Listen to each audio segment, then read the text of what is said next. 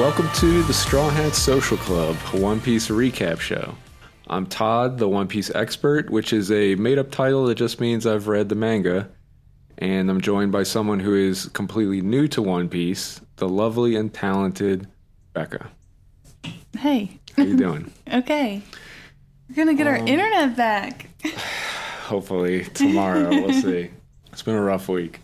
But today, you're going to join us as we travel to Loguetown, which covers episode 45 and episodes 48 through 53 of the One Piece anime, and chapters 96 through 100 of the manga. So, this is our first time really dealing with filler in One Piece, so we're going to have to explain that a little bit. I did want to kind of mention, starting out, that this place is called Loguetown, but in the 4Kids and in the manga that I've been reading, it was called Roguetown, which on its face seemed to make more sense to me. It's another one of those things like Zoro Zolo that I was like, what? Like, why did they even change this? And until I saw people pointed out with Loguetown, it's called the town of beginnings and ends. And the Logue is kind of like prologue, epilogue, and this is kind of like a prologue and an epilogue wrapped into one arc, because it's ending the prologue of the East Blue Saga, because the East Blue Saga in itself is kind of like the prologue to One Piece before they go to the Grand Line, which kind of kicks off the actual story. But Loguetown itself is kind of the epilogue of this saga. Because we already got Arlong Park, which was like the big climax, and this is the little tiny setup to the next arc, the next saga, really. So it makes sense. Yeah, I think that's actually kind of genius. Yeah, it makes a lot more sense than... But I guess with Roguetown, it's like, well, it's just... It's like dumbing it down. It makes more sense on its face. When we're talking about fillers, are you familiar with the idea of fillers? I know we talked about it a little bit. I mean, yeah. It's pretty self-explanatory, but yeah. I mean, in the case of something like this, in America, we generally have like seasons for TV shows, and like some anime is set up like that too. But when you have these like major series like One Piece, I mean, we're already up to like episode 53, which for a regular series, that's a lot of episodes. For One Piece, it's like a tiny drop in the bucket. And it seems like One Piece, it just kind of airs like year round. It's like that kind of thing. So naturally, fillers come into place when you want to kind of stretch out the pacing, especially if there's a risk of catching up. Because this has happened with things like Full Metal Alchemist, which I know you're a big fan of. They had the original series, which caught up to the manga, so then they had to make things up. Mm-hmm. It's the same they have in the Game of Thrones when you think about it. Yeah. And in the case of Full Metal Alchemist, they redid it later with, the full manga being completed and adapting the full story. So I guess with One Piece, obviously they don't want that to happen. So their solution is to introduce filler stuff to give the manga more like runway to keep going. For the sake of this podcast, we're not going to be covering filler stuff. We're going to be focused on just the like core One Piece story. And I think at some point we'll probably go back and check out the filler stuff, maybe do like side episodes about it or something. But in the meantime, this one's a little awkward because episodes 46 and 47 are a Buggy side story, which makes sense when we get to, the actual episodes here, but they're kind of retelling these cover stories that they would do in the manga. I think I brought this up before, that a lot of times for the covers, they'll have like one panel of a story, and then the next chapter will be like the next panel of that story. And it's usually like background stuff that's just telling you like, yeah, this is what's going on. So in this case, it's after Buggy was defeated and launched into the ocean. It just explains how he like meets back up with his crew and everything. So wait, is the filler in the anime also the side stories in the manga, or Sometimes. Is it okay? Sometimes, like that one is. It's obviously, since it's just cover stories, it's like very truncated in the manga, and this covers 2 episodes of the anime. So we haven't even watched it, so I don't know how much it changes, but obviously they've had to like fill in a lot of stuff. It just felt like irrelevant for right now. But it's also worth pointing out that episodes 50 and 51 are like also little filler side stories. And we did watch these. I think we're going to have to tackle this on like a case by case basis going forward. In this case, I'd heard people say that they are good side stories, which we'll get to how we feel about that. Okay. But I felt like they at least like fit into the overall story. It's not like they're going to some completely different place, you know. It's all in Loguetown. So we watch that stuff and we'll talk about how we feel about it. Yeah, I think in general, filler stuff tends to be lower quality because it's being produced for a like specific reason to like pad things out. And the creator generally is not involved, so Oda wasn't involved with this stuff. So there's always going to be something that you're losing. But I do think both of because there's two different side stories that happen. Well, there's really three, I guess. But I think there's like little things to be gained from them. So I'm glad we watched them. But we'll get into that. The other thing that I really wanted to talk about going into this is that I've mentioned before, a lot of these arcs tend to focus on specific elements of One Piece's world and history and stuff. And I feel like this arc, it introduces the bounty system, which we'll get into, but it also focuses a lot on the morality of One Piece, which we've talked about a bunch before, and how things aren't really black and white, and it's very complicated. And I think there are a lot of examples of that stuff in this arc, which we'll talk about. But yeah, with that, let's get into it, because after Loguetown, we are finished with the East Blue Saga. So that's a milestone, I think, for us and for the series. Yes. So let's just get right into it.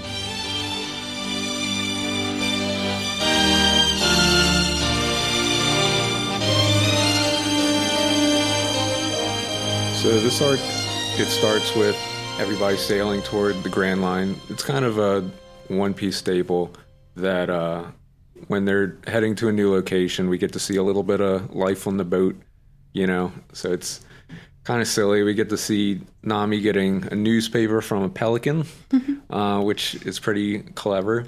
I always thought this was interesting because when you think about the world of One Piece, they really treat it as like the 4 different oceans and the Grand Line. Like everything is very separated. Like it's seen as not being easy to traverse to like the different oceans and everything. So you would need some way to spread the news and keep everybody in contact. And we don't really get a look at what's behind the scenes here, like why there are pelicans delivering newspapers, but it is our first glimpse of how news gets around, you know. But we also get to see Usopp, who's developing his new Tabasco star. We see Sanji, who is defending their new tangerine grove from Luffy, who's trying to pillage it. And then, of course, Zoro is just sleeping, but I think he wakes up long enough to call Sanji a simp for defending Nami's tangerines. I think that's just so cute, though, that Sanji made sure that, like, Nami had a little piece of home. Yeah. Almost. So I thought that's a neat detail. Yeah. While they're doing all this, we get a glimpse of the what's going on with the Navy. So this is another thing I like about, like, there's usually this period after like the big climactic arcs like Arlong Park where we kind of see like, oh, what's going on in other parts of the world. I've always liked that in like pretty much any manga series. Like there's just something, I don't even know what you would call this, but this moment where it's like, you know, seeing what all these characters are doing and everything. It's I've just always thought that's cool. Life. Yeah. But also you're seeing like the kind of reactions of the events that just happened. So in this case, we're finally seeing like inside of Navy headquarters where they're all gathered and they're finally discussing Luffy and the stuff that they've been up to. Because this whole time they've been just wrecking shop all over the East Blue, you know? And we've been talking about that nobody really knows who they are and they kind of get underestimated everywhere they go. But after defeating Arlong, they finally are starting to get recognition, and we see it get laid out because they specifically mention how dangerous the East Blue is becoming now with everything that's happening, because it's normally like a pretty quiet area, But over the course of, I mean, how long has passed? It's been like a week or something. It's hard to tell. But, I mean, Luffy, as a reminder, he defeated a Navy branch captain, Axan Morgan, in the beginning. Then he went on to fight Buggy, which we get to reveal that he had a 15 million berry bounty. After that's Krieg, who is 17 million. And then finally Arlong, who is 20 million.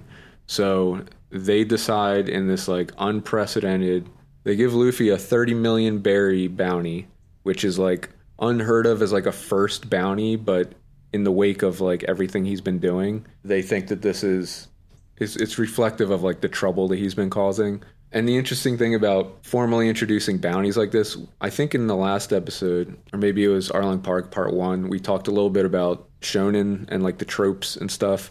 And power scaling is one of those tropes where you kind of come up with a way to quickly identify like the general power level of someone. And in One Piece, they use the bounties to do that. Because you can even see like the enemies he was fighting, how they kind of go up in bounty to show like that each one's stronger than the last. And with Luffy getting this massive bounty of 30 million, which is higher than anyone else in the East Blue, it's kind of like showing you at a glance just how strong he is. And it becomes important later when we get enemies introduced and they say like what their bounty is. It like tells you the relative difference in strength. You know what I mean? Does that make sense? Yes. But we also get as they're like rallying the troops, this is another glimpse at like the morality of One Piece, because they mention how like Luffy is like this great force of evil that they need to be rallying against and stopping. And of course, you know, the way that we've been seeing Luffy is that he's like this really nice guy who's going around helping people, but he's doing this like outside of the law as a pirate. So in the world of One Piece, the Navy just automatically brands him as this evil villain that has to get stopped. But one thing they did change in the anime that I really liked is that they show more like reactions. Like once his bounty is officially declared, it goes around and shows like all these different characters reacting to it. I think in the manga, if I remember right, they only show Fuchsia Village, you know, his hometown, which they show later on in this episode. But the reaction there, again, showing the morality of One Piece, it's like the mayor is like pissed off and like not happy about it, but the villagers are like celebrating and they think like, oh, we're gonna have a famous pirate coming from our town. Like, isn't that exciting? But in the anime, we also get to see, we go back to Kaya in Seer Village. We see Mary, who's like all distraught, showing her. And then the thing that, do you remember what she notices right away in the bounty poster? Yeah, she notices back of Usopp's head, which is just so sweet. Yeah, it's funny that she immediately recognizes that and is like happy for him, you know?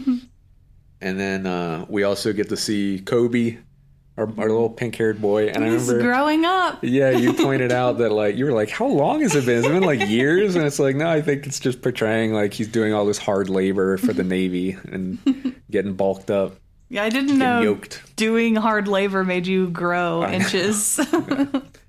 There's also a character behind him that I don't think they like really focus on, but behind Kobe? Yeah. Oh. Okay. I think you just see like the back of his head, but it's Helmeppo, and it's showing that Kobe and Helmeppo are now like Helmeppo can't throw his weight around with his father being in charge anymore. He's just a like little cabin boy, and so Kobe and Helmeppo are kind of working their way up in the Navy together, which is pretty cool. Getting like these little slices of what's going on, you know.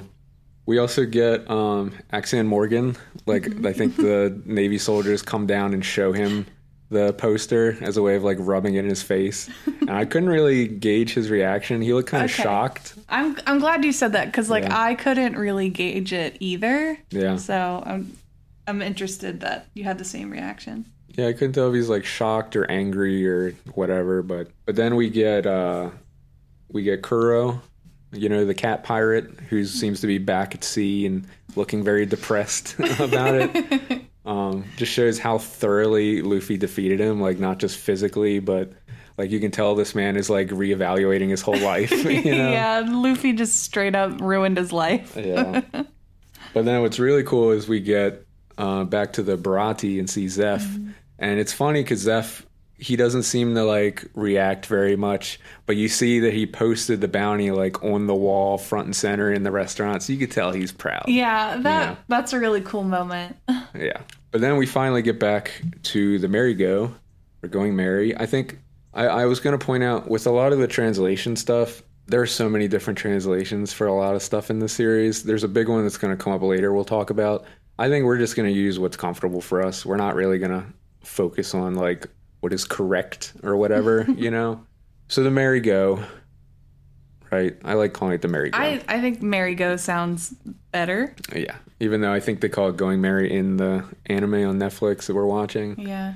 But back on the merry-go, we see that the bounty was included with the newspaper, and we get like, you know, a mixed reaction from that because Luffy, of course, is like super happy and ecstatic because he wants to be king of the pirates. Yeah. So this is his first like recognition. Yeah. And it's pretty big recognition, getting the highest bounty in the East Blue. It's like finally, you know.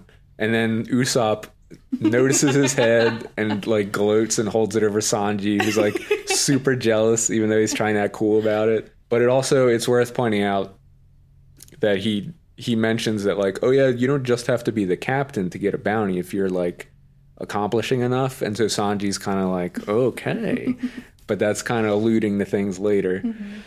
But of course, as usual, Nami's the only one who's like kind of level-headed and worried because she recognizes, you know, well, her and Zoro, we get a little Zoro moment that we mentioned we were watching it because Nami realizes like this means that we're not anonymous anymore. You know, people are going to be after us. And Zoro specifically, since he used to be a bounty hunter, he mentions that, you know, this means that bigger and stronger bounty hunters and people are going to be pursuing them since he has, you know, that history doing that kind of work. So it's definitely setting things up that even though they're like celebrating, it's like almost casting this kind of shadow over it. Like it is a bounty, you know, it means that anyone that takes him out gets all that money, so that's going to put a target on his back, which is a cool, like, it serves like a dual purpose, you know, because it affects the story, but it also gives us, you know, this easy power scaling method as a viewer. After this,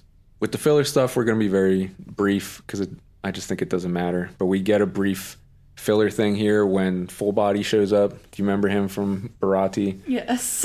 Yeah, this was absolutely not in the manga. It's just such a weird throwaway thing. But he shows up and you see that after what happened to him at the Barati, he like gets stripped of his rank and everything, and he's really unhappy.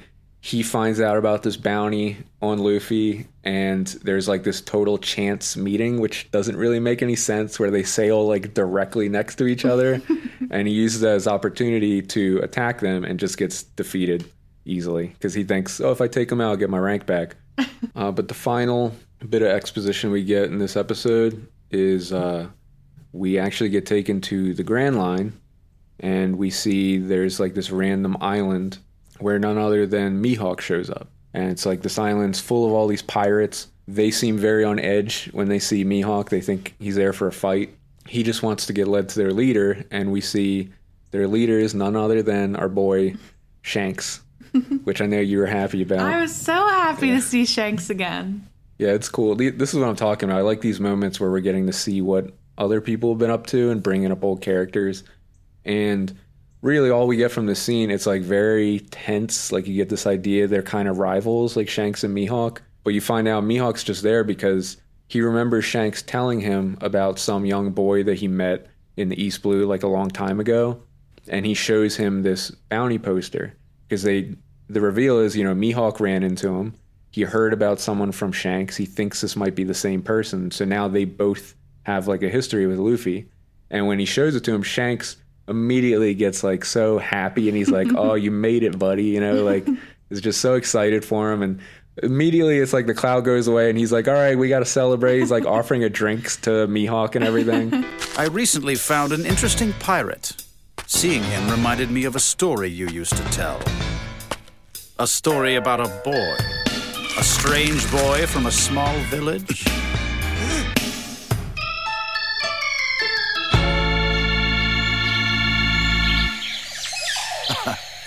Luffy, you made it. I did want to point out when we were watching it, you made some comments about Mihawk and his like morality. Did you want to talk about that? Yeah, I think even from the moment Mihawk was introduced, I got this like gray area feeling about what his character actually like represented. Yeah. I think here when I saw him coming up with the bounty poster, I almost kind of was hoping this would be like a good reaction from him. Yeah. And I'm glad I was right. Just because first of all, I really like Mihawk. I think he has one of the coolest character designs that I've seen so far. And I just really like his vibe. But I think how he was so respectful in the fight between him and Zoro. Yeah. I think that really kind of like shaped who he could be, because a lot of these like really powerful bad guys go blunt force, like don't give a shit. Like they just go in for the kill basically. But with Mihawk, he didn't really do that. So I think here I wasn't surprised, but I was like delighted to see that this is where this is going so far. Well, I think it's like, well, first of all, you asked me about his morality, and I said I think he's more just like neutral.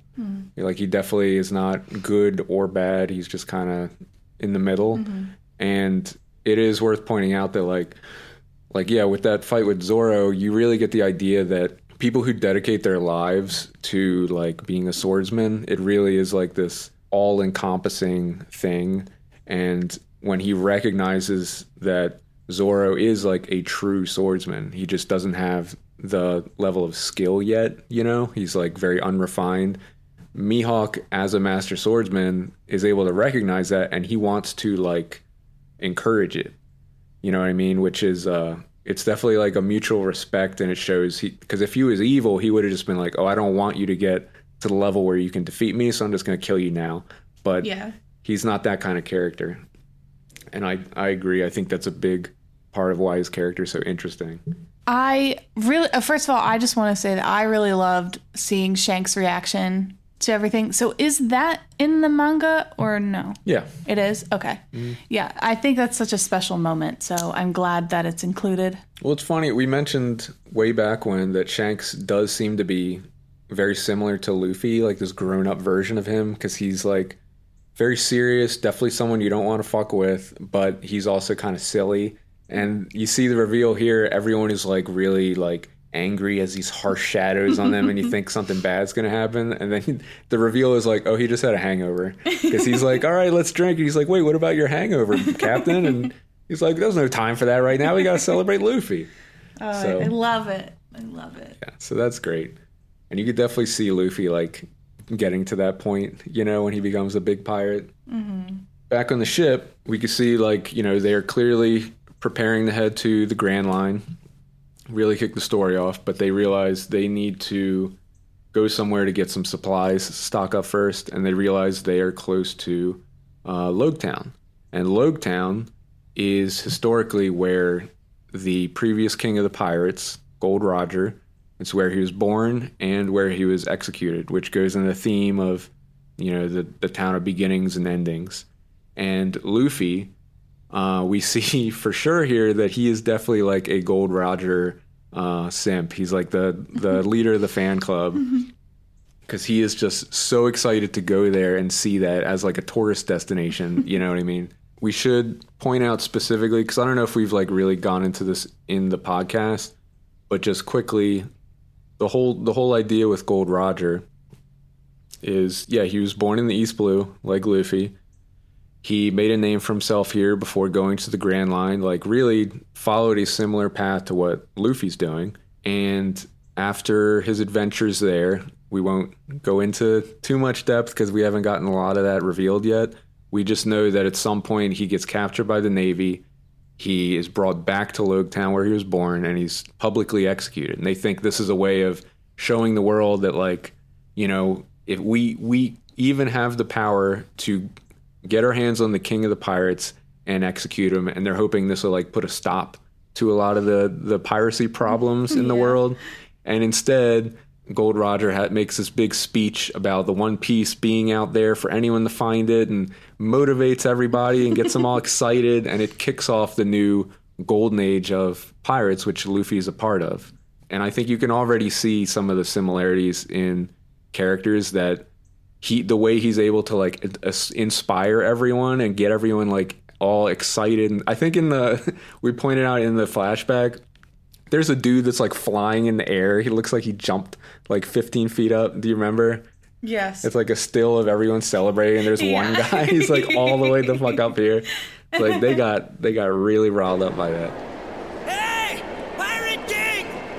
Tell us where in the hell you've hidden all of your treasure! Is it in the Grand Line or someplace else?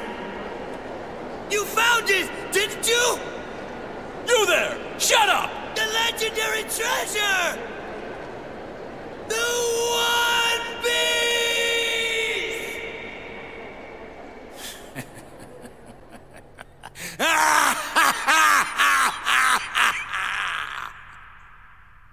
You want my treasure? Just shut your mouth! You can have it!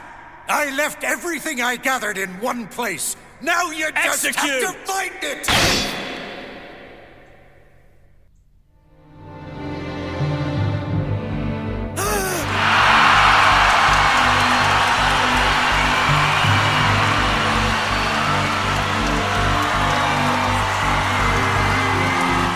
So they make the decision to head to Loguetown, see some sights, get their supplies together, and it's truly is like this low stakes kind of epilogue leading into the main story.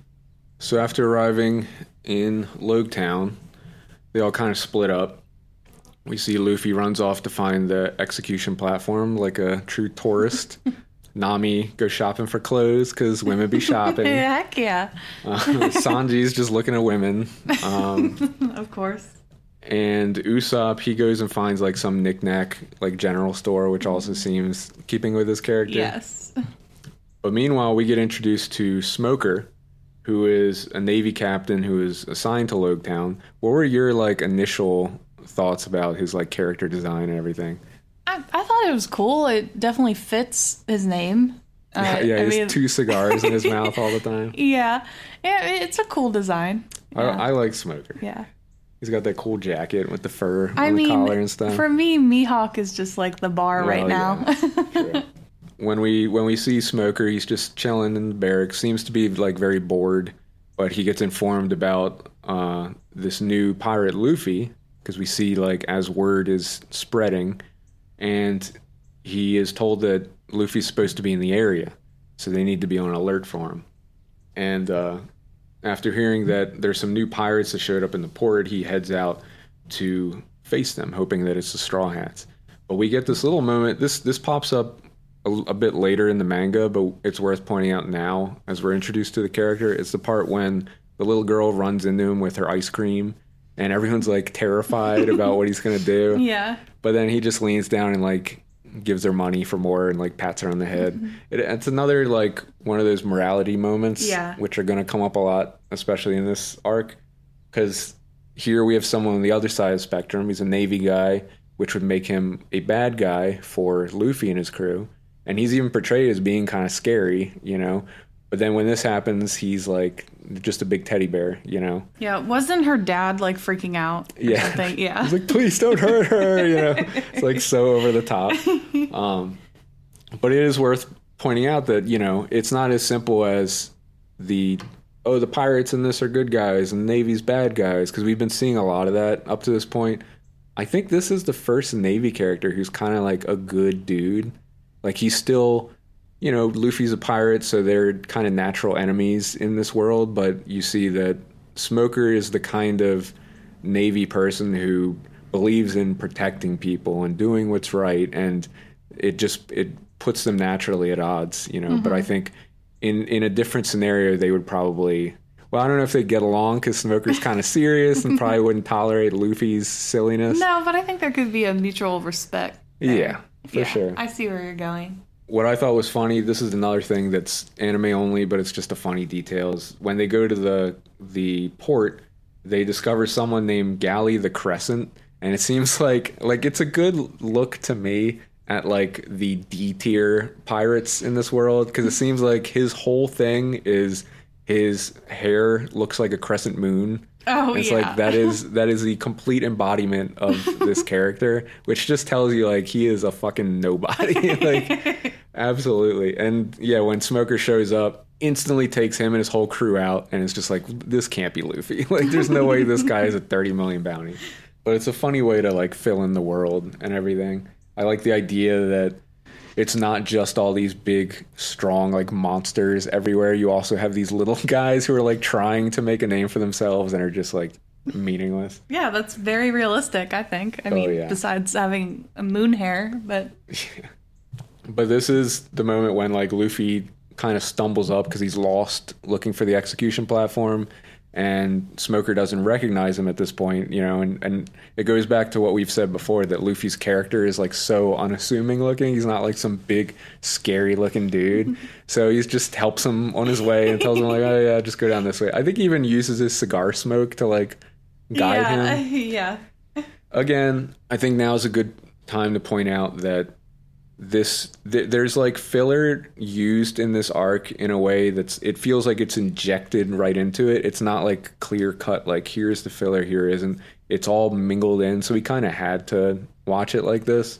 Yeah, I did find it kind of confusing, I'm not gonna lie, because I kept asking you like, is this part of it or is it not? So it's especially confusing here because it feels like they have people running around doing all this silly stuff.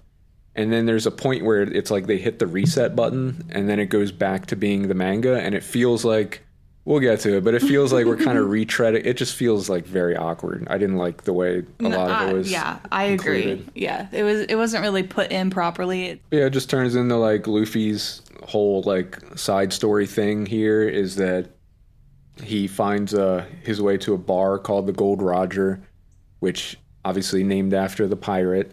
And he sees that it's like shutting down, and the owner winds up telling him like these stories about Gold Roger.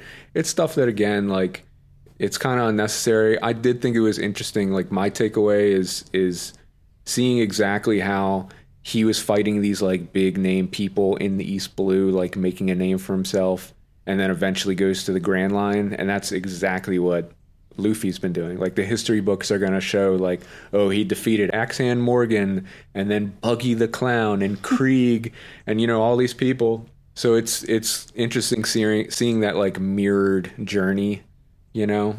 But then the other funny one is we get this moment where Zoro is shopping for swords, because remember, two of his swords were broken by Mihawk, so the only one he has left is the one from Kuina we grew up with. So he's looking for some new swords, and he winds up stumbling across Tashigi, who is another Navy person. In the manga, they refer to her as Master Chief, which is a naval title. I think they give her a completely different title in the anime. All that really matters is that she's like fairly high ranking, serving under Smoker, and she's like pretty unassuming, like nerdy looking girl with glasses, you know. And she gets confronted by like these two big pirates that are pissed about Smoker taking out their friends or something. But it's a chance for us to see like Tashigi's just kind of like, all right, I'll take you guys on, and draws her sword and like instantly takes them both out. And Zoro is like a cool moment where he's like starting to draw his sword because he thinks he has to help out, and he's just kind of like, oh, you know, like surprised by it. I do want to ask you, her character design, is it the same in the anime as it is in the manga, or is it slightly different? I think she's meant to look a lot like Kuina, if that's what you're getting to. That is what I'm getting at. Yeah, because Zoro, like, there is this weird moment where she loses her glasses, he picks them up to hand them back, and when he sees her up close without her glasses on, it's like immediately she looks exactly like Kuina, and it kind of throws him off. And what is funny with the filler stuff here, to show how unnecessary it is, in the manga, he just hands her glasses and they kind of go on their own way. In the anime, he smashes them in his hand when he gets surprised. Yeah, he's so shocked he cracks her glasses in half. Yeah, and it's like it opens up this side quest now where to like pay her back, he has to go and work for the Navy. And so it's just this like nothing scene of him taking 3 mops, like 3 sword style, and somehow like mopping up better like that before some Navy people recognize him as Roanora's Zoa. Oh, fuck off. You got it. I can never say his name. Roanora Zora. Yeah? They recognize him as... I'm not even going to fucking try it. Let's just... Hold on. They recognize him. Roanora. See, you're not even saying it right. It's so hard to say. Hold on. Roanoa Zorro. It's Roanoa. Roanora. Fuck it. No. Zorro. No, don't do that. That's just disrespectful. Whatever. Don't do that. No, you need to start that over. No, it's not a Japanese name, so it doesn't matter. Roanora. It's like a... Just say Zorro. But Zorro, the Navy people, some like regular Navy people recognize him as Zorro and are just immediately like, it's like the Spider-Man meme, like pointing at him and he's like, oh shit, and just runs off and that's like the end of that. It's silly. It's silly, but it's funny. Yeah, it's very unnecessary. There's also like a little moment, I think Smoker shows up at the Gold Roger bar when he's like trying to find Luffy, and it's revealed that he was there during Gold Roger's execution, which again, it wasn't in the manga. Maybe it comes up later. I don't remember. But as of right now, that's like non-canon too. It doesn't really matter. Wait, that is confusing that's non-canon, because I took that as important lore information. I know. It's possible. I don't remember. It's possible that this comes up later, that he was there, but I don't know. I think it's used as a way to like show the flashback because Smoker was there, so he's like retelling what he saw. Whatever. During the scene, this is when Smoker finally sees that wanted poster and recognizes Luffy and realizes, I think he like, but he remembers that Luffy was trying to find his way to the execution platform, so he heads out to confront him there. I do want to say, okay, so he is in the Navy, right? Smoker? Yes. Yes. So how did he know about Luffy but didn't take the time to look at the wanted poster beforehand? I don't know. I think he's just like told by his crew about him, and this is his first time. I mean, this is like hot off the press, so it's believable enough. Okay, yeah. And this is also a way of showing. We mentioned how his bounty, it's kind of good and bad. Now we're seeing that people are starting to recognize him. Like in the past, the old Luffy could have just wandered around. Nobody would have noticed. They could have just gone in, got out, no problem. They probably wouldn't have turned out that way because of the way they stir up trouble everywhere. Yeah. Now we see like Smoker, when he sees that bounty poster, is like, well, I need to go take him out. So this is kind of building up like what things are going to be like moving forward for the Straw Hats. So the end, I think this is the end of like Luffy's filler stuff. It's when he gets to the execution platform and Smoker shows up in pursuit, and it turns into a fight between the two of them. I really disliked this moment because, I mean, it's interesting way to put this in here because they don't reveal, spoiler alert, Smoker has devil fruit powers. We haven't really seen them yet. And he mentions when he's fighting with Luffy that, like, oh, he doesn't even need them. He's, like, beating the shit out of him without him. But what I hated about this, and this is what I really dislike about this kind of filler, is when it feels out of place, like when it doesn't make sense. Because in this fight, Luffy is, like, being a total goofball, and he's, like... when he's throwing punches, he's getting like thrown off balance and all this stuff. Yeah, it doesn't make sense. Yeah, and he winds up like accidentally flinging himself away. And it just feels weird when up to this point he's faced like such huge challenges, including Arlong, and is being recognized for his strength as a fighter, and then you just see him like goofing off. Yeah, it's very weird, especially in the place of his idol. It doesn't really make sense at all. It's kind of clumsy. It was weird. It felt very unnecessary.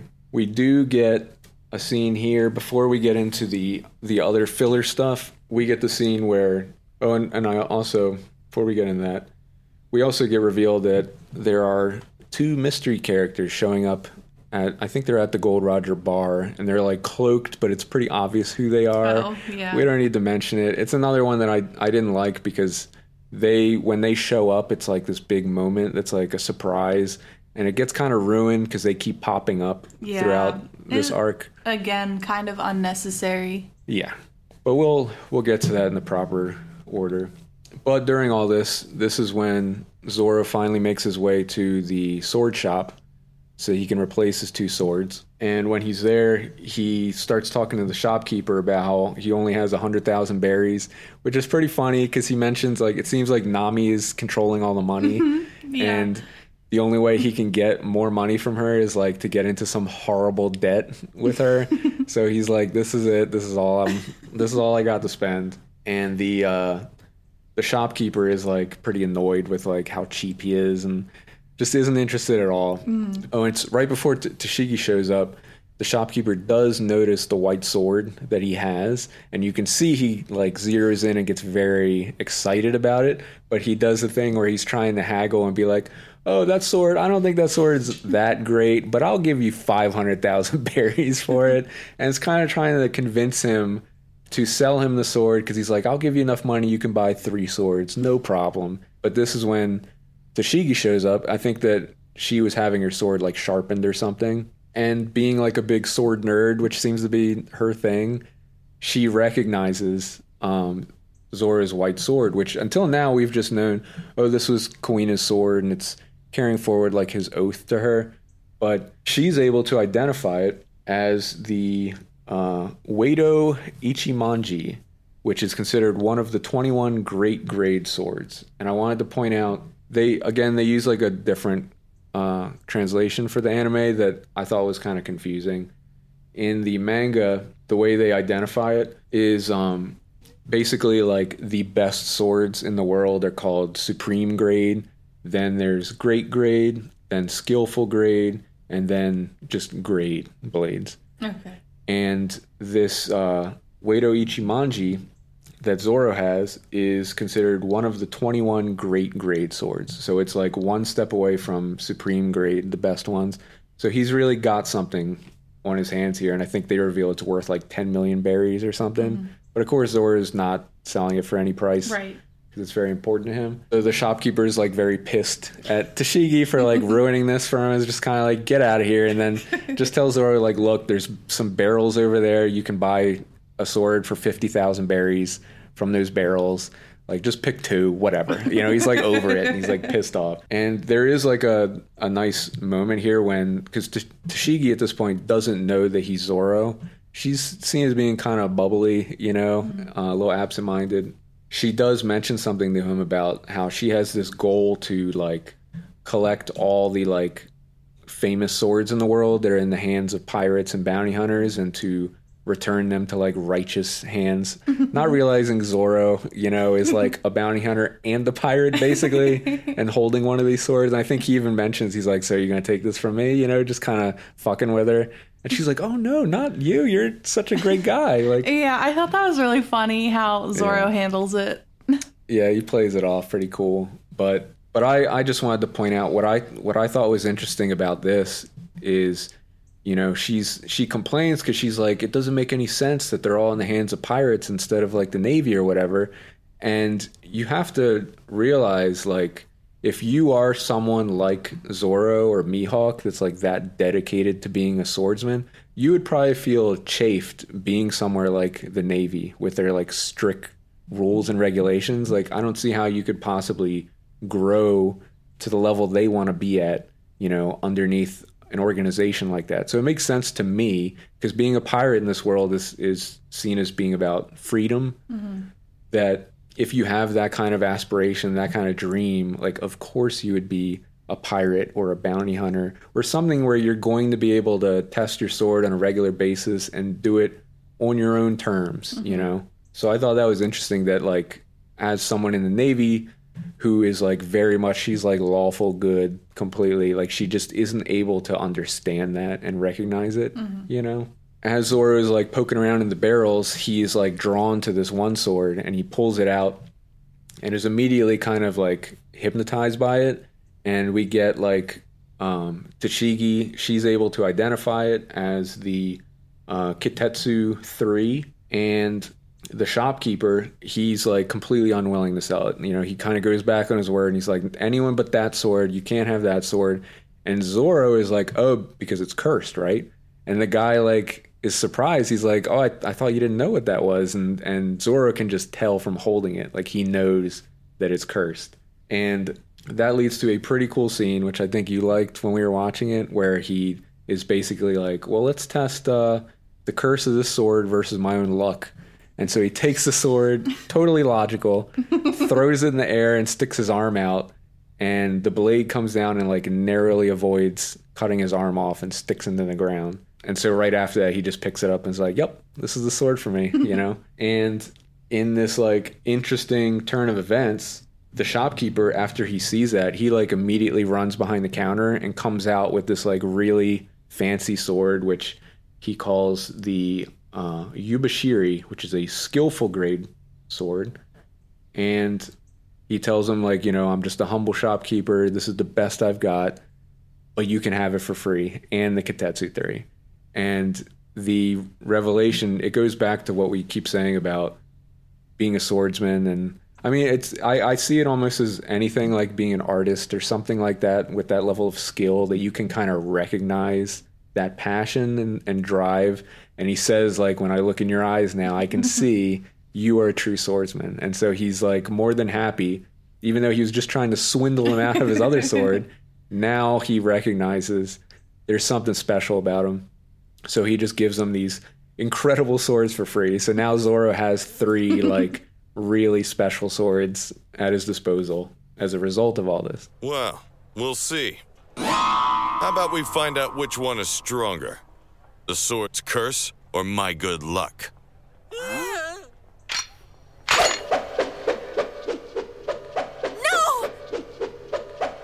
Stop it! You're gonna chop your arm off, you fool! Don't!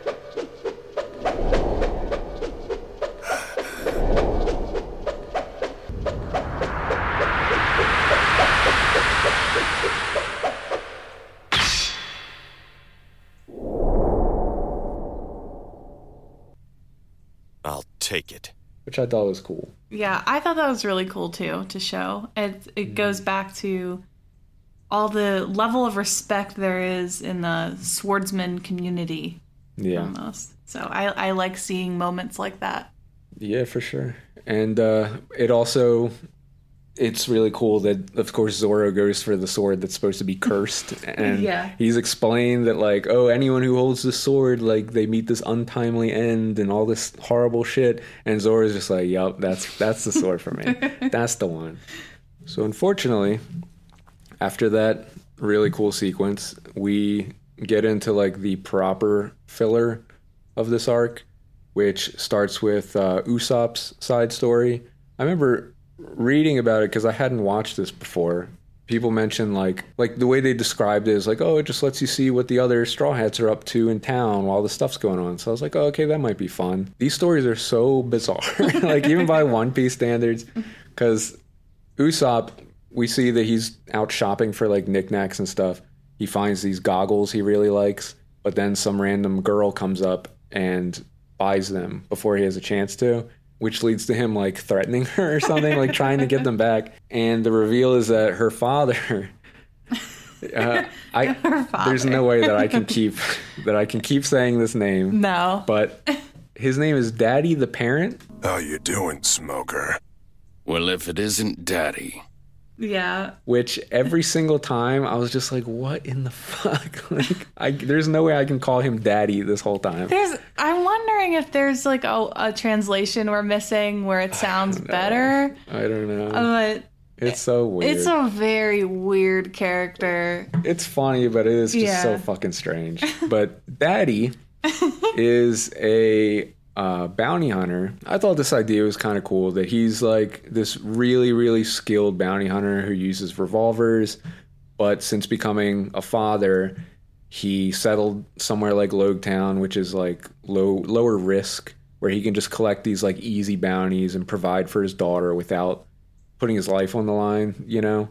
It's a cool concept. And he winds up Usopp, through like some weird turn of events, winds up like in a duel with him over the goggles. Usopp, being Usopp, he kind of chickens out and throws a smoke bomb, and like everyone gets like really disappointed and everything. Yeah. But then the big reveal, and this is the takeaway that I actually liked about this, is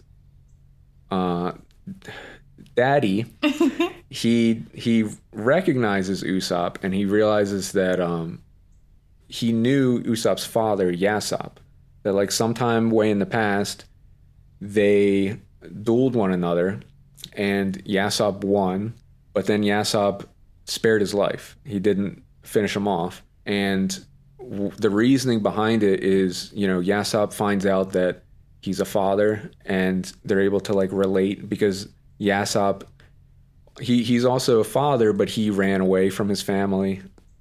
And you can see like in this moment that it's something that's kind of troubling him, but you get the idea that for a character like him, he can't just stay in one place, So it's something that's definitely hurting him, but it shows that he still does care about Usopp, And the other interesting thing is, as they're leaving, Daddy, what the fuck was his name before he had a kid? Like what?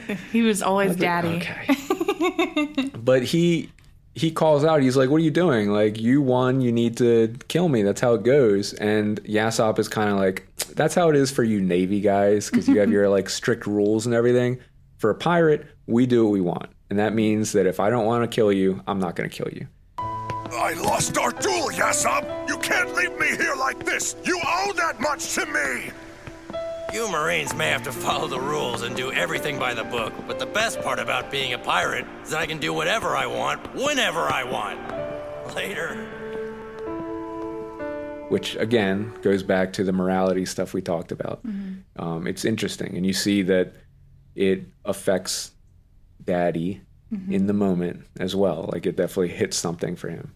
And might even be part of the reason why he gave up on putting his life on the line that way and kind of settled down in Loguetown. I think it's a cool character moment.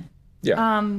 It's strange, but I do think I like seeing more rounded out story details about Usopp too.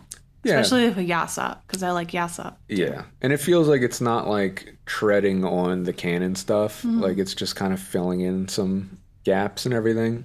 So I think it is overall like it benefits the overall story, but really only that like flashback basically. Yeah. Well, I'll say that, and then the next part we're going to talk about too. Next part's pretty cool too, because then after hearing this, Usopp gets like motivated to regain his honor. So he gives him this chance to shoot at this target that's super far away.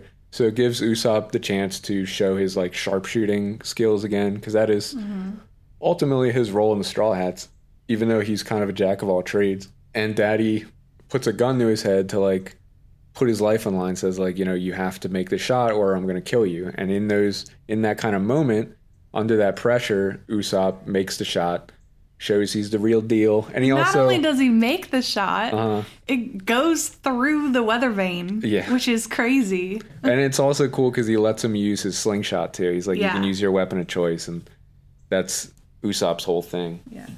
And then the other filler story we get is with Sanji and Fiery Carmen. He's like, this very is silly. Okay. It's a very silly. There is one good takeaway, which I'll get to. Yeah. But yeah, this whole thing. So the funny thing about it starts because Sanji is shopping for food and supplies, and he finds this what do they call it? The elephant bluefin tuna, which is from the South Blue, and they reveal that sometimes fish from other oceans like wash up here since they're near the Grand Line. Little cool exposition around the all blue, and we get that reminder that that's like Sanji's dream, is to find this legendary ocean that has like fish from all the different oceans in one place. So seeing a fish from a different ocean for someone like Sanji has to be like really exciting, because he's just thinking, what does it taste like? What can I do with it, when I'm cooking it? But the thing is, like in the manga at this point, he just sees it and he's like, oh, I want that. And then he buys it and that's it. But for the filler, what they do is they say, oh, this is being used as the prize in this like cooking championship that's happening. And because I think right before this, he gets challenged by Fiery Carmen because she says she's trying to be the greatest chef in the East Blue. And so she's like targeting and challenging other chefs. It's so fucking silly. But Sanji doesn't care. He doesn't have any time for that. But when he finds out that it's, you know, the grand prize in this championship, he realizes like he's going to have to enter. So it's just, we get a competition that's silly as hell because we just see Fiery Carmen like skinning carrots while like laughing maniacally. And like, it's just really silly. And in the end, of course, and I should mention, like, she went after Sanji because I think he showed up in the paper with the Barati and was being called, like, the best chef in the East Blue, so she could not handle that. And, I mean, it's really, it's so throwaway. Like, they're just cooking shit, and then, like, when the judges are getting ready to reveal that he's the winner, she, like, immediately withdraws and says, like, we'll meet again. I like getting more exposition about the All Blue and about Sanji's dreams and his aspirations and everything. And it's also nice to like have them formally recognize Sanji as like the best chef in the East Blue, because even though that's like you think about like being the best swordsman and being like the strongest pirate, it's still like Sanji, it's still nice seeing him get accolades for the thing that he's passionate about, you know what I mean? And it's really driving home that he is developing this like all-star crew. You know, Nami's like the best navigator. Usopp, as silly as his character is, he is this like amazing sharpshooter. You know, they are all like at the absolute top of their game, and they're becoming a little too big for the East Blue. Like they need to be moving on somewhere if they're going to keep growing and developing their skills. So it's nice having that recognition for Sanji, even though we already knew. We already knew he's the best. He's also a great fighter, too. Oh, yeah. Yeah. Of course. But I think, like, to him, the chef element's probably, like, his real passion. Yeah, I think, like, if he didn't have his hands, he'd be depressed and miserable. Oh, yeah. I can relate. But the way things kind of wrap up and we get back to the regular canon is Nami is able to recognize that a storm is coming. So she's saying they need to get back to their ship like right away. So Sanji, Usopp, and Nami are heading back to the ship with Sanji and Usopp carrying the elephant fish. And meanwhile, Luffy finally makes his way back to the execution stand, which again, it feels awkward because it's like he was just here, but this is where the like actual story picks up. So we are resetting back to the canon. Yeah, I feel like they could just cut that other filler out because it like that really like kind of messed with me. Luffy's filler? Yeah. Because I was thinking like, wait, he just like ended up back here again? Like it doesn't make sense and I wish it didn't exist. It feels the most unnecessary. And we also get Smokers like mobilizing to go and deal with him for real. Because now he recognizes, you know, who he is.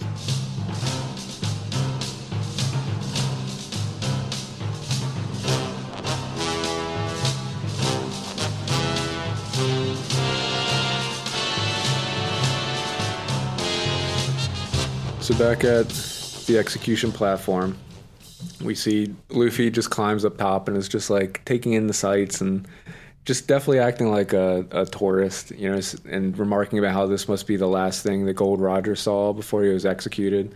And meanwhile, there's like a police officer below him that's like just yelling at him to get down. But this is when we get introduced to another character from the past who shows up with a giant spike club. She just knocks the police officer out and like upsets everybody, but then immediately she's like this really beautiful woman and everyone like gets these hearts in their eyes and are immediately like infatuated with her. Even the police who were talking about arresting her while they have hearts in their eyes.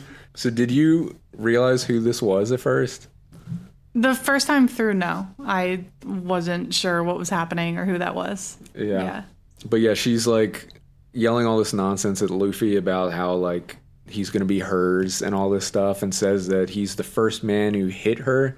And Luffy is just completely confused the whole time, has no idea who she is. As more of the police are showing up, there's like an explosion that blows up the fountain, and a big chunk of the fountain heads right for her and like just slides right past her and like doesn't hurt her at all. And then we get the reveal that Buggy is back. That Buggy has been pursuing Luffy this whole time, trying to get his revenge after getting his crew back. And he met up with none other than Alvida, the lady from Romance Dawn. Mm-hmm. She was like a big fat woman, and inexplicably, she got her hands on the smooth fruit, a devil fruit that makes her skin like perfectly smooth, and somehow that makes her like skinny and beautiful, which like, sure, like doesn't make a ton of sense. It's also just such a bizarre devil fruit power, because it's like it just makes everything slide off of her skin. But yeah, so they all reveal they've been in town. This is like supposed to be the big surprise moment when they're revealed. Like I said, they added stuff in the anime, so they're kind of cloaked and like looking around town beforehand. But they get the drop on Luffy, and Kabaji, which is the swordsman under Buggy, he traps Luffy up on the platform with a pillory, which we had to look up what that was called. But it's like the thing where you have your head and your hands sticking out. But they're completely ready to execute him in front of this whole crowd as like a storm is starting to roll in. And so as this happens, word starts spreading around the town, and it makes its way to Zoro and Sanji, who immediately head for the town square to try and help Luffy. And while that's happening, while Nami and Usopp, they continue heading for the ship because they're still worried that it's not going to be there when they need it. And as that's happening, Smoker, he starts setting up his troops surrounding the square, thinking that when this is all said and done, they'll just swoop in and deal with whoever's left, who presumably will be weaker at that point. And that's when we get this pretty cool moment where Buggy takes out a sword and he's getting ready to behead Luffy and kind of says, you know, do you have any last words? And Luffy takes that as his opportunity to shout out that he's going to be king of the pirates to everybody in the square, which definitely resonates with what happened with Gold Roger. It's like a mirror of what he experienced, and it seems like the perfect platform to like announce this to the world, because this is his first time like making such a public declaration like that, because he's been saying it this whole time to like anybody who will listen, but this is like a big moment. And Buggy is just completely ready to dismiss that because Luffy isn't in any position to get himself out of this. And also Zoro and Sanji, they show up and they're like fighting their way to get to Luffy to try and rescue him. Before they can get there, it's like this tense moment where the sword's starting to come down, and his like final words are just to like, Luffy just puts on this big smile and just like, oh, sorry guys, I guess I'm dead. Zoro! Sanji! Nami, hurry up! Nami! Heavy! Sorry! But I'm dead. Idiot! Don't say that! He smiled.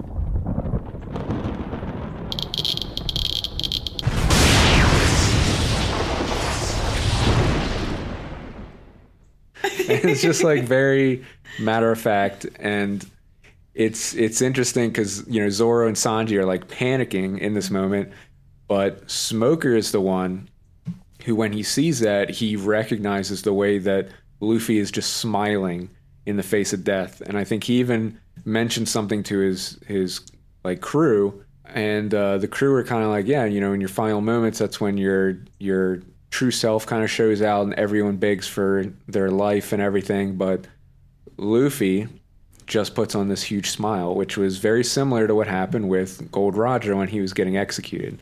So it also just says a lot about Luffy. At this point, shouldn't be surprising. We kind of know who we're dealing with at this point, you know. I don't know, how did you feel about this? Because I know when I was reading it, they really build it up as like oh, he's going to get his head cut off. Like, how is he getting out of this? Like, what were you thinking in the moment? I think just because I am already aware of how big this is, that, like, there's no way they're going to execute Luffy right now. But it's super cool because I really like the parallel between Gold Roger and Luffy. Yeah. And the way he gets out of it, which in the moment feels like a little too convenient, but it makes sense eventually. We'll get to it. Just as the sword is about to strike him on the neck, it gets struck by lightning, sets the whole platform on fire, sets Buggy on fire, and Luffy just pops out like completely unscathed, which I know watching it you mentioned. Yeah. Well, yeah, he's made of rubber, so that's like the ultimate defense against lightning. It makes which sense. Is, I thought, a very cool detail. It is a funny observation because that's going to play into things much later. Okay. But it's funny that you notice that right away because they don't really draw any attention to it here. But yeah, so after somehow freeing himself from this, he meets back up with Zoro and Sanji. The Navy converges on the square, starts fighting with all the pirates, and they realize, like, we got to get out of here. Like, because Luffy's ready to just watch the fight, and he's all excited, and they're like, look, we're never going to make it to the Grand Line if we don't get back to the ship. And that gets Luffy moving. But Smoker and Tashigi, they go in pursuit, and I did think it's worth pointing out, Smoker seems to be the first one who, like, he has the insight to really take Luffy seriously at this point. Because I think everyone before now has really been, like, very dismissive of him. But Smoker, he recognizes, like, we cannot let them get to the Grand Line because he sees the potential, and he was able to draw that connection to Gold Roger. So he right away has that insight to say, we got to stop them before they get to the Grand Line because they're just going to keep getting stronger and become a much bigger threat down the road. As we get to the finale of this arc, it is worth quickly mentioning that before pursuing the Straw Hats, Smoker goes down into the square to just try and immediately subdue everyone. There is this, like, weird moment where Buggy turns into a car where he, like, separates his body and grabs on the car pieces, and they, like, pull out a ramp out of nowhere, and Alvida, like, uses her powers to make the ramp, like, super slick. It's like this whole big setup, and then Smoker just comes down and immediately subdues everyone in the square. And this is when we get the reveal of his devil fruit powers, which, appropriately enough, he's able to turn his body into smoke and manipulate, like, every aspect of it and turn it solid. And it seems, like, very powerful. Mm-hmm. And this winds up being our introduction to the idea of different types of devil fruits. So I'll say there are 3 types of devil fruits in One Piece. One of them we have not been introduced to yet, so we'll put that aside. Okay. But the other 2 are paramecia, which are devil fruits that give you powers, like the smooth fruit, and even like Buggy's chop fruit, and even the gum fruit. They are considered paramecia. But the other type are Logia. I think that's how you say it. But Logia devil fruits, they allow you to basically command, like, different elements, and it literally makes you into whatever that is. So, like, in Smoker's case, he is literally made of smoke. And you can very quickly see how powerful that is, because not only does that mean he can send out smoke and do whatever he wants with it, if anyone tries to punch him, his body just turns into smoke and it goes right through him. So it immediately shows you, like, these Logia fruits are very, very powerful. Like, I don't even know at this point what you're thinking as far as, like, how would you fight that? You know, because I can remember feeling like that just seems like he's invincible. Like, I don't know. I mean, yeah, pretty much. I mean, unless there's, like, a fan nearby or something. Right. Yeah. His one weakness. Or like a vacuum cleaner or something, I guess. But we also get... because he's able to subdue everybody instantly with that power. We also get introduced to the idea of Sea Prism Stone, even though I think they don't call it that by name yet. But they put a net over Alvida and Buggy, and they're kind of frustrated that they can't use their powers. I'll just say, I mean, this isn't a spoiler. It's made out of Sea Prism Stone, which is this material that contains like the power of the sea, and so it neutralizes devil fruit powers. Makes sense. It's very cool. Yeah, and it makes sense since the ocean's like their big weakness. Yeah.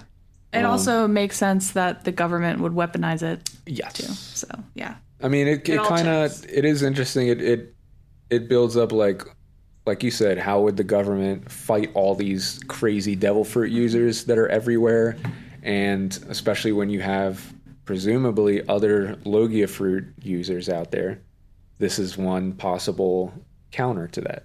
We also get introduced to a new character. We'll talk about him more later, but there's this mystery cloaked figure who is walking through the town, and there's like this narration about inherited will in reference to Luffy.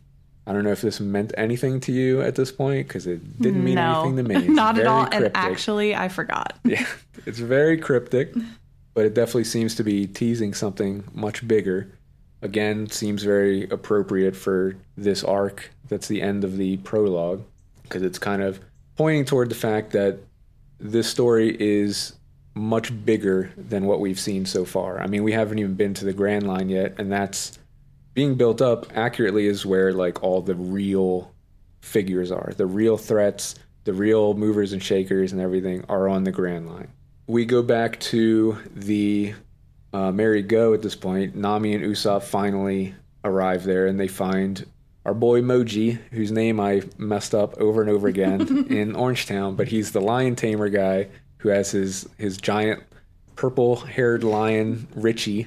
Yes. Which is also a great name for a lion.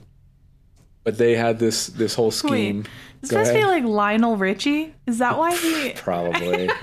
He probably loves pop culture. He references a lot Michael of stuff. Jackson. Oh, yeah. No, it's got to be Lionel Richie. Okay, anyway.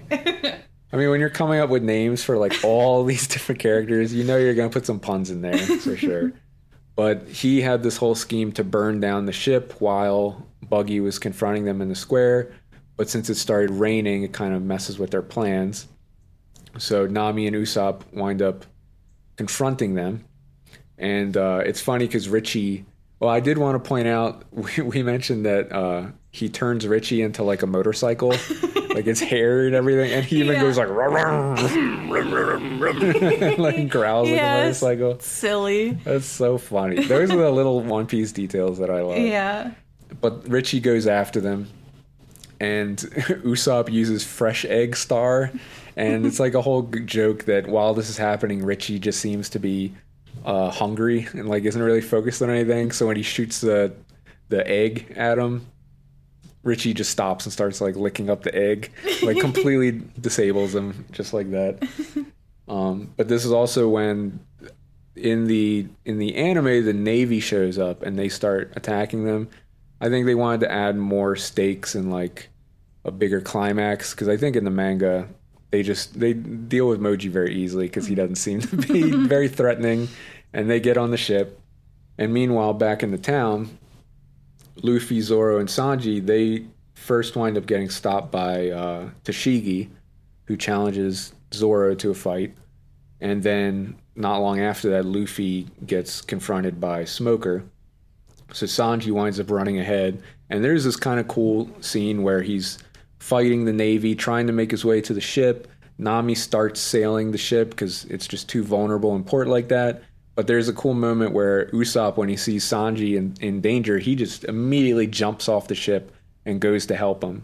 And moments like that I really love with Usopp, who's like this cowardly character, but you know when the chips are down, like he's got your back. Like he is a true member of the Straw Hats. But meanwhile, we see with Zoro and Tashigi, Zoro defeats Tashigi pretty easily, which, I mean, he's Zoro. Like, yeah. Come on. And it is this cool moment where she gets very upset and frustrated because he defeats her and immediately just starts walking off. And she thinks that he spared her life because she's a woman. Mm-hmm. And you get the idea that she's probably lived her life always being kind of looked down on as a woman who's trying to be a swordsman, which of course rings very true for Zoro because he can remember exactly what Kuina was going through. So Zoro actually winds up getting like pretty angry with her because he he not only does she look just like Kuina, she's acting just like Kuina too. And you see it gets very frustrating for him. And I think at this point, I'm going to editorialize a little bit, because I think what he says is that it's just like fucking with his head, you know? I think that in the moment, Zoro is like, he's frustrated by that mentality as a swordsman, because he's able to just respect someone based on their swordsmanship and their skills, and doesn't look at things like gender, you know, because he is our woke king. So I think he's just getting angry at this like self-defeating attitude, which you can't really blame her for. Like, it feels like the world of One Piece, you know, maybe isn't as progressive as we would hope. It still has the same issues that our own world has when looking at women and what they're capable of. Zoro is like so laser focused on swordsmanship that he gets angry and frustrated, like I said, at that like self-defeating mentality. Did this like hit for you? Well, I mean, of course. Yeah. Obviously, I recognize the struggles of being a woman in a certain field and men taking over that. I get that. What's really on my mind right now is how the filler kind of messed my perception of her up. Yeah. And this, even watching through it again, like, it's still in the back of my mind. There is this like side story going down the like back doors of my brain where she is actually Kuina. And I think I can't stop thinking about that, because I'm like, well, is there a possibility? Did something happen, or father ship her off or something, and like she had to change her name, or I don't know. But I don't think that's the case. I would bet there is a ton of theory crafting around this kind of stuff. I don't really like to dig into that too much. But watching it this time did make me think, like, wait, did she like lose her memory somehow and maybe she's still alive? Like, I was thinking that too. I don't know. All of this is just theory. It's not in the story. It's just where my mind was going between canon events and then filler story. Yeah, it might just be that she looks a lot like her and that's it, you know, and there's nothing else to it. I mean, that also just happens in life too. Sure. So. But then we see with Luffy, what I did think is interesting here is when Luffy's fighting Smoker. Again, we mentioned at this point Luffy has been through so much and he's fought like so many powerful opponents. So it's easy to get into that mindset that like, oh, Luffy can take anything. You know, he can take on any bad guy. He's the man. But when he fights Smoker, I mean, Smoker takes him down instantly. Like, Luffy doesn't even know how to fight him, you know, with his devil fruit powers, because he just punches right through it. And that's really what Luffy does, is he just punches really hard. And when you punch something and your fist goes right through it like smoke, it's like, what do you do after that? I did want to point out really quickly, though, we mentioned the Richie motorcycle. I thought it was cool that Smoker also has a motorcycle that is like powered by the smoke from his devil fruit, which is like very clever, very funny. Yeah, it's very clever. But anyway, yeah, Luffy, he gets taken down very quickly, and I think Smoker even tells him, like, you cannot enter the Grand Line without defeating me, which also seems to be telling about the type of threats he's going to face, that if he can't fight someone like Smoker here, then how are they ever going to survive in the Grand Line? Like, it really is being built up as something so much bigger and more dangerous than I think they understand at this point, you know? And especially, go ahead. Have we been introduced to this type of devil fruit before? Or is this the first time? No, it's the first time. But it winds up being similar to like Mihawk versus Zoro, where it shows he's like, you know, big fish in a small pond, and it's a glimpse at like how much bigger and more dangerous that the world is, which also really helps to set up where we're going. And for me, made me even more excited about like what is on the Grand Line. You know, what kind of dangers are they going to be facing? Because Luffy's been just steamrolling everything. And we talked about that in past episodes, that we weren't really getting a sense of just how strong Luffy is, because he's taking everyone down so easily. Arlong is the only thing that like really threatens him. But even then, he comes out on top without too much trouble. But Smoker, I mean, this is it. he completely subdues Luffy immediately.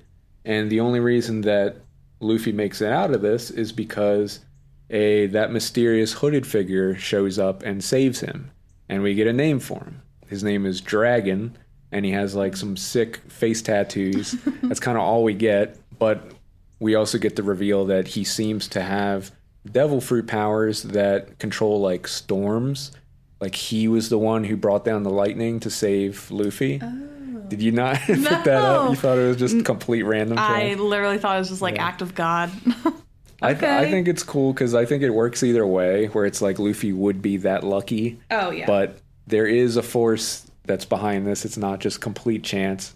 And Smoker recognizes Dragon as being someone that the government is after.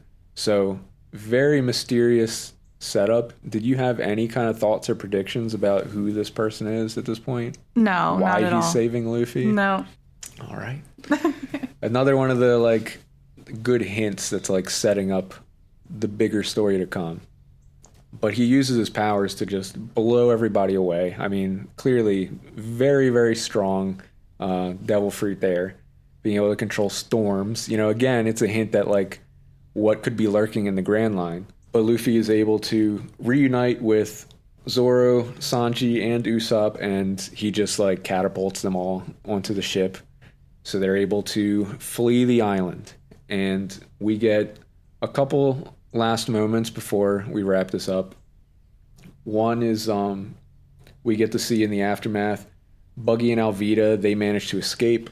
I think Buggy and Alvida, the net or whatever, gets blown away by Dragon, by this whole calamity.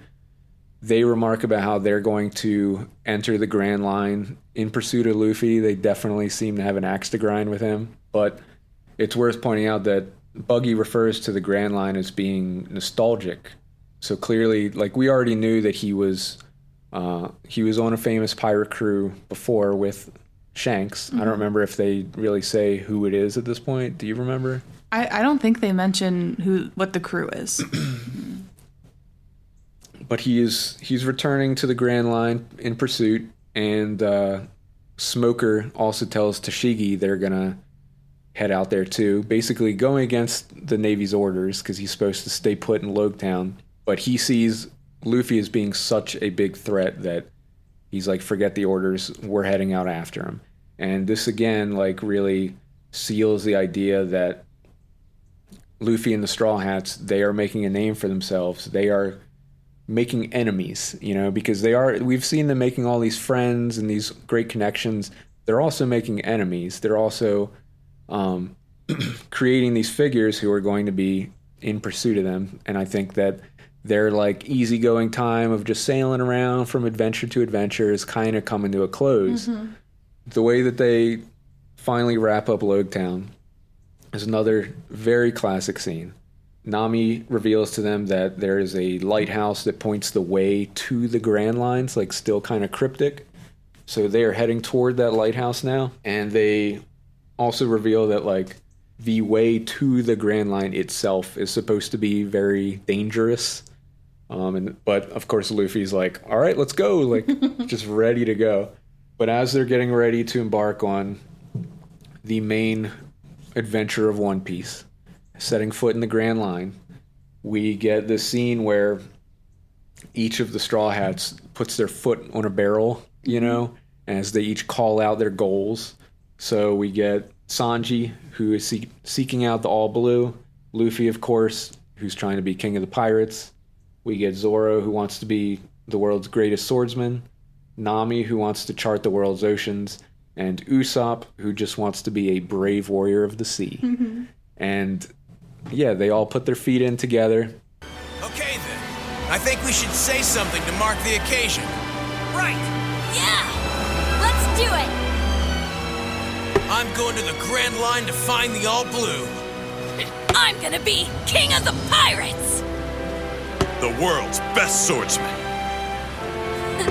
I'm going so I can draw a map of the entire world. I guess I'm going to be a brave warrior of the sea.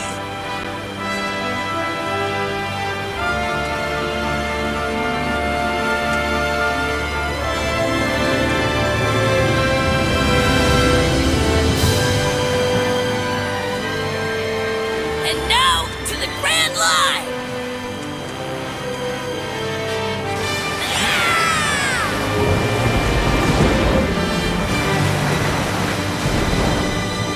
Basically set out on this much bigger adventure, and this is another thing we've pointed out before, but I really like that each of the Straw Hats has like their own ambitions and goals. You know, it's not just about everyone putting their weight behind Luffy so he can be king of the pirates. They all have their own things that they're trying to accomplish, and Luffy is supportive of all of that. So I don't know. That's the end of Loguetown. It's the end of the East Blue. Did you have any final thoughts about this arc and how it wraps up? I think I'm still left with some questions here that I feel like can't be answered. Yeah. Like what? Well, there's these different types of devil fruits. Yeah. Can someone, and I'm sure this can't be answered, but I'm just going to put it out there. Mm-hmm. Could someone eat more than one? Or do they counteract each other? Like, I don't think it's been answered yet, but it's just like a floating possibility. Yeah, I don't really want to talk about that yet. Okay. I don't know. It's just questions. Yeah. No, if you have questions, feel free. So as we wrap up the East Blue Saga, did you have any like final thoughts on this arc specifically? No. Okay. That's fine. I feel like my weird lingering questions are kind of unanswered, but in a way where it's like, okay, just have to wait kind of deal. So you got a lot to look forward to. Yeah, well, I know. I'm very excited. I will say something I thought about watching this arc that I just wanted to point out because I thought it was cool is I think it's interesting to think about the Straw Hats' journey like from the outside, where you realize like there is this nobody who is going around beating the shit out of all these like these pirates that have big bounties, like all these big name people in the East Blue, and also finding out that he somehow recruited Zoro, who is like this famous swordsman, because they point that out a lot that people know Zoro. They don't know who Luffy is. They know who Zoro is. They know he's a big deal. And imagine what that has to look like from the outside, that Zoro, who is a bounty hunter, is now a pirate serving under this like goofy nobody named Luffy. I just think that's very interesting to me. No, I've thought about that dynamic too, of, you know, anyone who is to come across them that knows Zoro must be like, well, if he's hanging out with him, he must be really powerful. It really just drives home our humble beginnings, because another thing that is so great about this series is it really goes places, and it's not the kind of series that ever feels like it's really spinning its wheels. Like there's always forward momentum, and you get to really see the Straw Hats like grow and become stronger and more recognized as time goes on. And if you only knew like where the story is at now, like looking at where it started and where it's at, it's pretty crazy, but we will get there. So the last thing that we have to do, of course, is we have to rank the arc. So as a reminder, right now we have Arlong Park at number 1, which will probably stay there for a while. We have Bharati at number 2, Orangetown at number 3, Romance Dawn at number 4, and Syrup Village at number 5. So with Loguetown, would you say you like it more than Bharati? No. Do you like it more than Orangetown? I do like it more than Orangetown. Okay. Okay. I think that made it easy. Yeah, it did. I think I'd agree. I think it's funny because I don't think Bharati is as like well regarded in the like bigger anime sphere. We just really like it because of Sanji, and I mean there's a lot of good stuff in that arc. Not just Sanji, because Zeph is really cool. Zeph's great. The ship design is just like over the top, very cool. So yeah, there was a lot happening in that arc. That, you know, like Sanji kicking that guy's ass. Yep. He was trying to be like, he was like an influencer. Yeah. Like, Listen. Yeah, it's our boy Full Body. Yeah. Is that his name? Yeah, I think so, yeah. That's our boy Full Body, who showed up again in this arc very briefly. But I definitely stand by our Bharati love. I just think it's funny. That's probably going to be up there for a while. Oh, yeah. But personally, yeah, Loguetown, I feel like the anime adaptation of Loguetown is pretty messy because of all the filler and all the little changes. But at its core, there's just something about, like, you can feel the excitement of, like, what's to come here. Like, because it really does feel like this is their final moment in the East Blue. We're finally seeing their actions kind of catching up with them with the bounty and with the recognition. And even with Buggy and Alvida showing up, like, wanting revenge. This is when we get our first glimpse at, like, the Straw Hats on, like, the world stage. And the excitement of us finally heading to the Grand Line after this, like, it just really has this final feeling to, like, the atmosphere and everything that's just, like, brimming with excitement, at least for me, you know? No, I feel that too. And I think that's why I like it so much. Probably because of all this lore with Gold Roger and Luffy, like, how it's entangled. I think the writing is just above. Like, it's even though it's very short, and I will say some of the filler is kind of dumb. Yep. I still really like the story enough to still rank it sort of high. Yep. But that said, I think the next episode that we're going to be doing is the East Blue recap, where the idea is we're going to talk much more broadly about the East Blue and all the arcs, and we're not going to be recapping, we're just going to be talking more generally about everything. Have some other fun stuff planned, more rankings and stuff we'll get to. Also want to use that episode to talk a little bit about the podcast itself and, like, the process and the journey, because I think all of that is an important part of this since we are new to this, and that part of it is kind of its own adventure for us. Yeah. So we'll go into that on that episode as well, and probably take a little break, focus on Side Piece before we get back to the Arabasta saga. But once we get back, the next arc is Reverse Mountain, which covers episodes 61 through 63 of the anime and chapters 101 through 105 of the manga. And it is worth pointing out there is a full filler arc between now and then. It covers episodes 54 through 61. It's called the Warship Island arc. We're going to be skipping that, going right into Reverse Mountain. I also wanted to point out, from what I saw, episode 61 is kind of like half and half, which is another thing that makes this complicated. We're going to watch that episode because it does have some Reverse Mountain stuff in it, like toward the end. But that's it. I think that's it for the East Blue. We're ready to get into the story proper now.